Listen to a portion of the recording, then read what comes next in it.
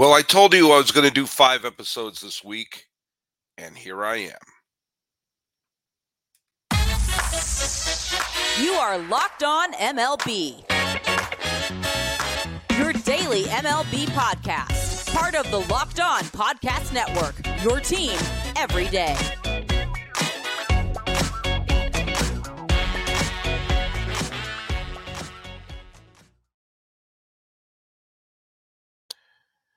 Hello, baseball fans. Welcome to Locked On MLB, part of the Locked On Podcast Network, where it's your team every day. This is the daily podcast. We talk about all of Major League Baseball. I am your host, Paul Francis Sullivan. If you don't believe me, there's my lower third. You can call me Sully. I'm a very sick. I caught the vid this week. I'm a podcaster. I'm an Emmy-nominated television producer. I've been doing podcasting for baseball for over a decade now, and I am now finishing up my 5th full seasons, getting started in my 6th here at the Locked On Podcast Network, where it's your team every day. Thanks so much for making us your first listen. For those of you who subscribe to us here on YouTube or on wherever you get your podcasts, follow us at Locked On MLB Pods on Twitter or whatever it's called now, and Instagram. I'm your pal Sully at Sully Baseball on Twitter, Sully Baseball Podcast on Instagram. And if you're listening to us every day, I see more and more of you who are everyday Sully listeners. Make sure to put the hashtag Everyday Sully. So where is that hashtag? There it is, Everyday Sully, so I know who's out there. We're doing a live stream today because, I don't know, just want to get this out there. I'm recovering from the vid. I didn't want to do one yesterday because I was coughing too hard, and you don't need to hear that. But we're doing live stream. Hey, we already got our first comment in there. Kim Il Sung, who's following there, he's jumping the gun. He thinks that I'm no doubt he believes that Shohei Ohtani is going to head to the Braves. Hold your horses there. We're going to talk about Ohtani in just a little bit. We're talking about the Nashville meetings, what some of the teams should be thinking about going on there, and also we're going to be doing our a what if, which is going to be usually What If Fridays, What If MLB on Friday. But I didn't record on Friday because I didn't want to cough in your ear. Hey, let's look at who got some of the trivia question. Who was the last pitcher in the Twins franchise history to win a road World Series game? Well, no Twins pitcher has ever done it, but Dan Bourgeois, John Murphy Jr., Court Stell, a couple other people got it correct. Sorry, I don't have all of them in front of you right now. It was Walter Johnson back in the 1925, game 1 of the 1925 World Series. Won that game, and then they were the Washington Senators back then. They were not the Minnesota Twins. So there you go. A couple people agreed with me that Joe Mauer belongs in the Hall of Fame. I don't care if someone's first ballot, second ballot, third ballot. I honestly don't care. As long as they get in, then they're Hall of Famers. There you go. Also, throw in more suggestions. This is an episode I may do next week, or I may just hold in my back pocket for Christmas week. I'm going to take a week off at Christmas, but I have a whole there'll be new shows that whole week. There'll be new shows the week of Christmas, and the whole new shows the week of New Year's. I'm just doing them in advance so I can take a little time off. And I may do my favorite baseball players making cameos in TVs or movies on an episode there. But I've got a couple other suggestions. Bernie Williams and Derek Jeter's appearance on Seinfeld when George was teaching them how to hit. I saw a great one the other day, which I had never seen before. Was from the 1960s sitcom Bewitched, where about a man whose wife is a witch, and the husband is brought to a party of witches, and who all have these magical powers that they can zip in and out of everywhere. And at the party of witches was Willie Mays, and he said, "Is Willie Mays?" He said, as if to say, "Does he have these magical powers?" And his wife said, "How do you think he hits all those home runs?" And Willie Mays says, "I better get to the ballpark." And then he disappears, implying Willie Mays is a witch. That's a cool cameo. So send me some of those suggestions. Okay.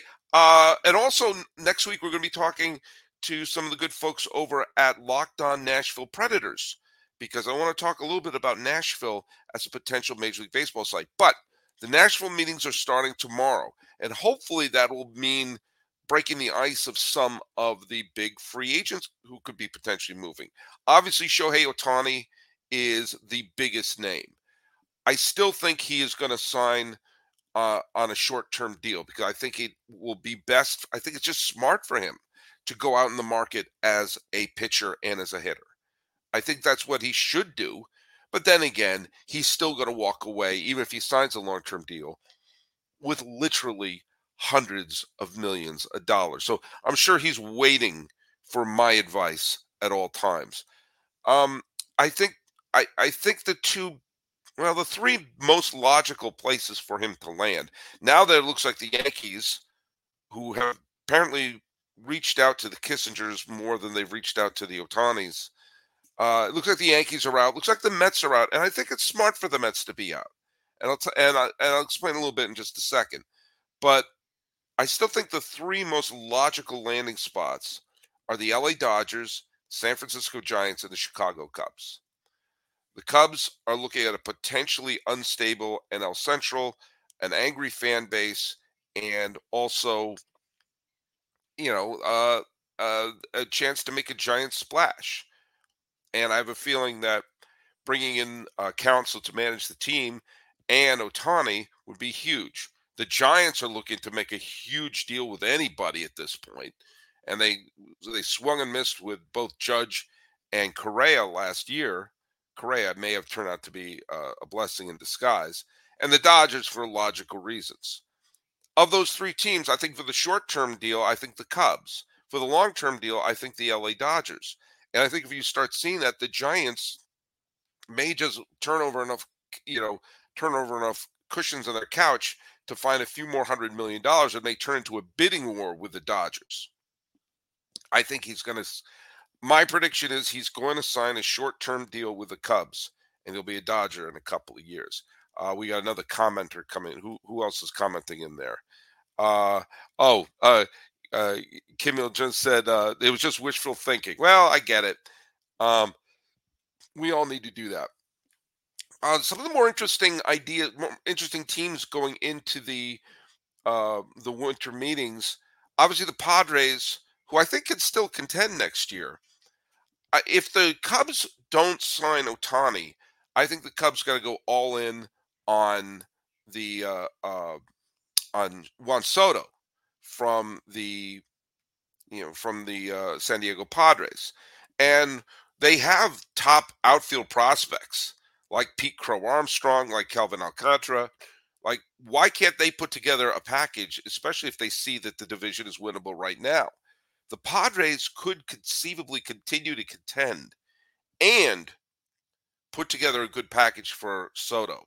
That's one of the interesting things, seeing this little game of Jenga that can go on there. Also, you have contending teams. Look at Cleveland. I almost called them the Indians. They're going to trade Bieber, Shane Bieber, not Justin Bieber. I made that mistake the other day. I'm on COVID. But the Cleveland always seems to get something back in those deals. They're smart. Plus, they have a factory. It's like it's Attack of the Clones with all the pitchers that seem to come out of their system. And so I have a feeling they could, if they're calling you, hang up the phone because they're about to fleece you. Same with the Rays. The Rays may trade Randy Arozarena. I lose track of which terrific prospect. Whoop, there goes my light. I just lost my ring light. What happened to my ring light? All right. There you go. I'm in the shadows right now. Well, it's live. It's live, and my ring light went out. So I'm now, what does Sully do in the shadows? Great show, by the way. Alcantara. No, I did it again. I mixed up Arozarena and Alcantara because they're both great Cardinals prospects who just kind of sort of were traded away in bad trades from the St. Louis Cardinals. But the minute I heard, well, they're going to trade Arozarena Next, I'm going to call him Zach Gallen if I'm going to keep dogpiling on prospects that the Cardinals traded away. They'll get something back from. The Rays don't miss a step. That's why they're the Rays. So you're going to start to see them and the Brewers, who again won the division handily. Handily. They lost their manager, and now they're going to have to take a good long look at what they're going to do with Corbin Burns. Will they continue to try to contend? Someone else has to contend in the Central. The Cubs aren't going to run away with it. Apparently, the Cardinals want to sign every pitcher on the planet. I wonder if Zach Gallen could help them right now. But it's an interesting situation. You know, obviously Yamamoto is going to sign with someone probably soon. I predict Yamamoto is going to sign with San Francisco, and I think the Mets should keep their powder dry. I've said this before, and I'm saying it again. They've stumbled in an opportunity to do something unique in New York. Say that 5 times fast. And that is rebuild. Rebuild the team. Rebuild their squad. And if it takes 2 years, so what? They're not going to win next year anyway. So why not say we won't win the next 2 years and then potentially have a great team and win a bunch of years? You can't rebuild in New York. Really? They've gone over a decade without a championship of any kind unless you count Major League Soccer, and I don't. So why not rebuild? Either way, it's going to be a super fun time going on in Nashville as I go on without my ring light. What happened to my ring light? Well, look at. We're going to see. We'll do a lot of updates. We'll do a lot of updates coming on. Oh, got one more thing from a listener before we go into it. Good day, Sully. I'm being greedy. 2 questions. Do you think, what do you think the main explanation of why pitchers don't pitch as many innings as they used to? Because they're trained not to. For economics. It's economics. The most expensive players are ace pitchers. So create a situation where you don't need ace pitchers. That's why. It's money. Well, if a 200 inning pitcher, 230 inning pitcher is worth more, then let's create a situation where we don't need them. That's why. Train to go 5. Well, we're not going to pay you that much. You're not exactly a workhorse. That's it. I hate to go follow the money on you, but that's where we're going. Well, we're without a ring light and we're going live, and that's how it goes.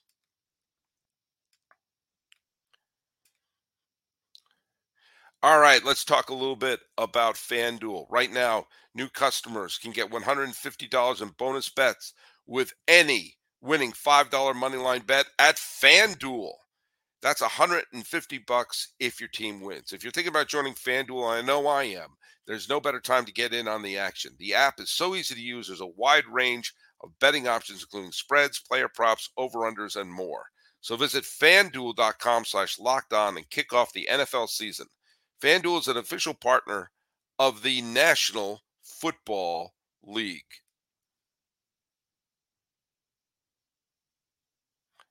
And this is a quick reminder that Locked On has launched the first ever National Sports 24/7 streaming channel on YouTube.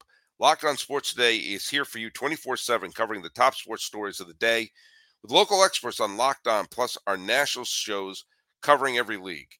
Go to Locked On Sports Today on YouTube and subscribe to the first ever National Sports 24/7 streaming channel.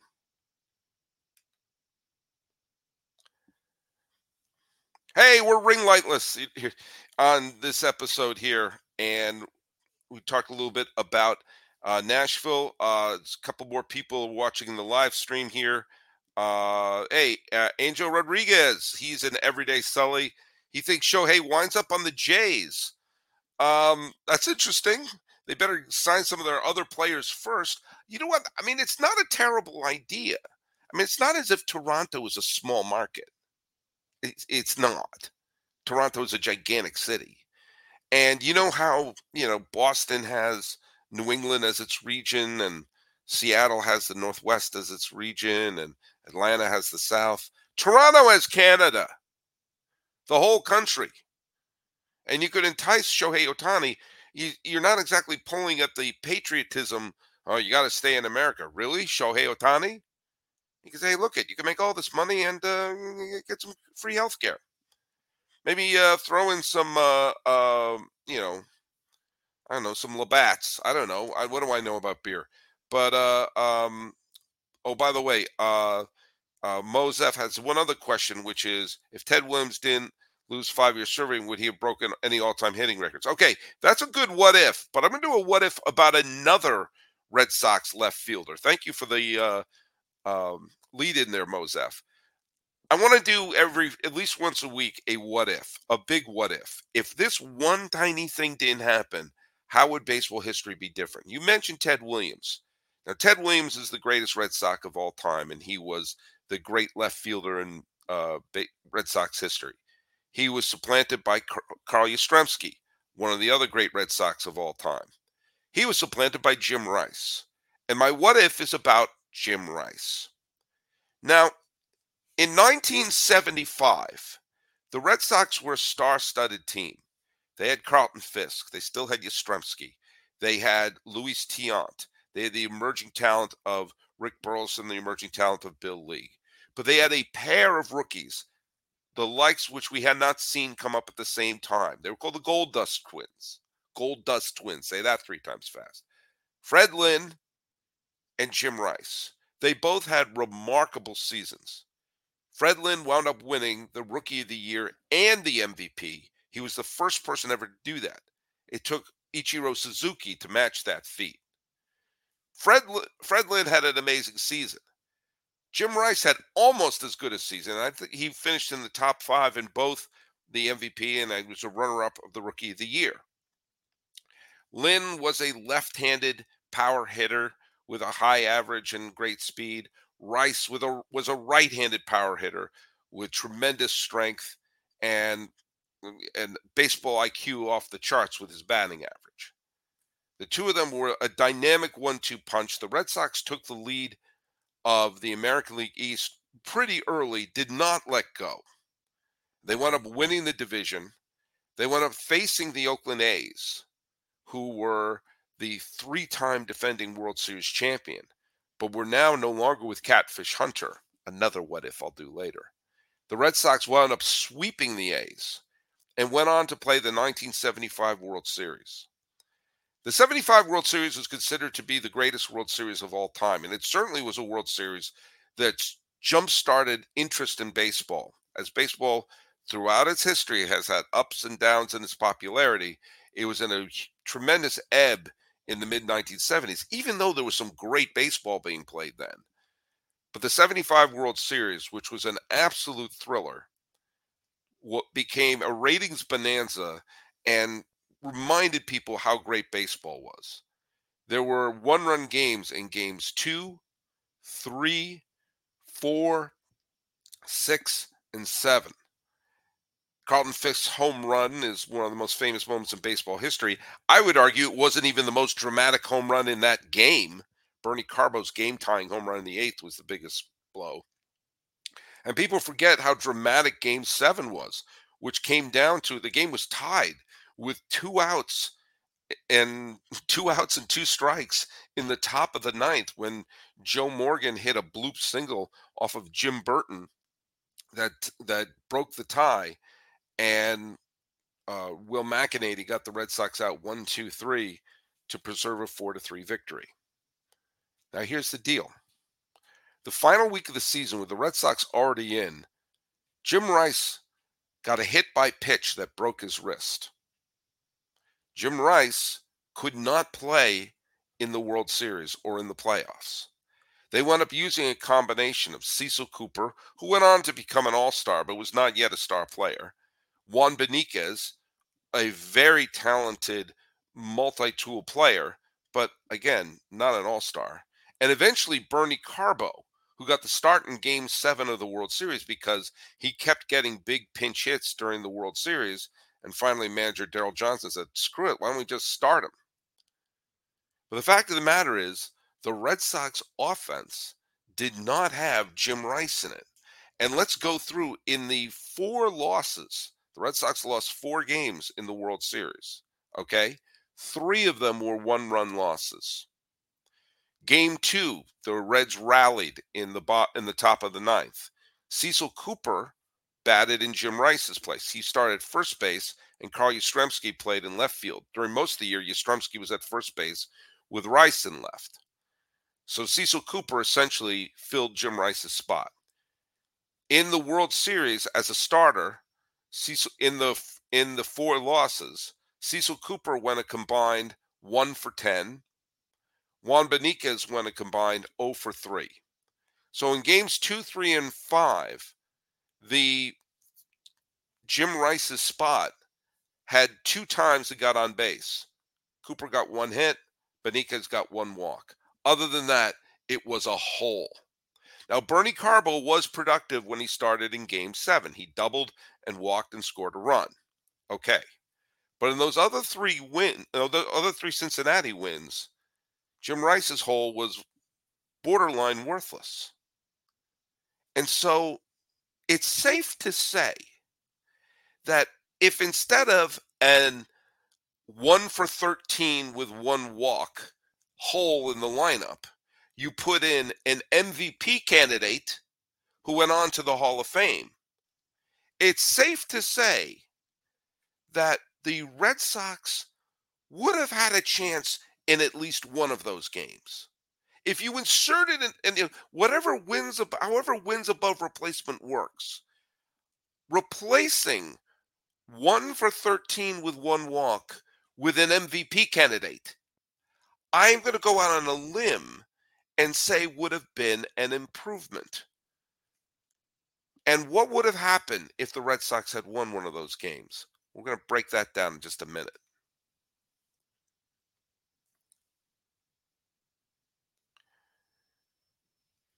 Quick reminder, Locked On has launched the first ever National Sports 24/7 streaming channel on YouTube. Locked On Sports Today is here for you 24/7, covering the top sports stories of the day with local experts of Locked On, plus our national shows covering every league. Go to Locked On Sports Today on YouTube and subscribe to the first ever National Sports 24/7 streaming channel.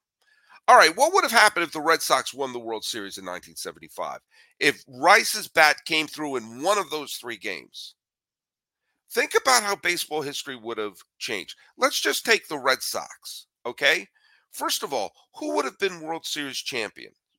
Rice, obviously. Lynn. Luis Tiant. Carl Yastrzemski. Rico Petrocelli, who was left over from the 1967 Impossible Dream Team. Carlton Fisk. Dwight Evans. So many beloved going to the the late Dick Drago, who we just lost, people who were long-term Red Sox, Rick Wise, who had a long distinguished career. There would have been a lot of people who would have received their only World Series ring. Okay. And it would have, first of all, any talk of curses, Babe Ruth, my appearances on HBO, everything like that would have instantly gone. Because remember, in the 60s and 70s, there were a bunch of teams that hadn't won a pennant or a World Series in a while who finally did. The Orioles, who used to be the St. Louis Browns, won their first ever championship in the 60s. The A's, who had been dormant since the 1930s, went on and ran for a dynasty. So the idea that, yes, the Red Sox had a long drought, but from 1918 to 1975, that would have seemed comparable to what the A's had gone through or what the Browns/Orioles franchise would have done. So it would have made it like, oh, yeah, they had a long drought, but then they won in 75. The whole 1918 chant, the way that weighed on the franchise for years and years, the way it compounded, would have been completely wiped away in 1975. It would have made, even if everything else went on exactly the way it did, yes, the Bucky Dent game still would have hurt. Yes, the 86 World Series would have hurt, but it wouldn't have had that metaphysical damage. Also, I believe if the Red Sox win that World Series, Jim Rice is in the Hall of Fame on the first ballot.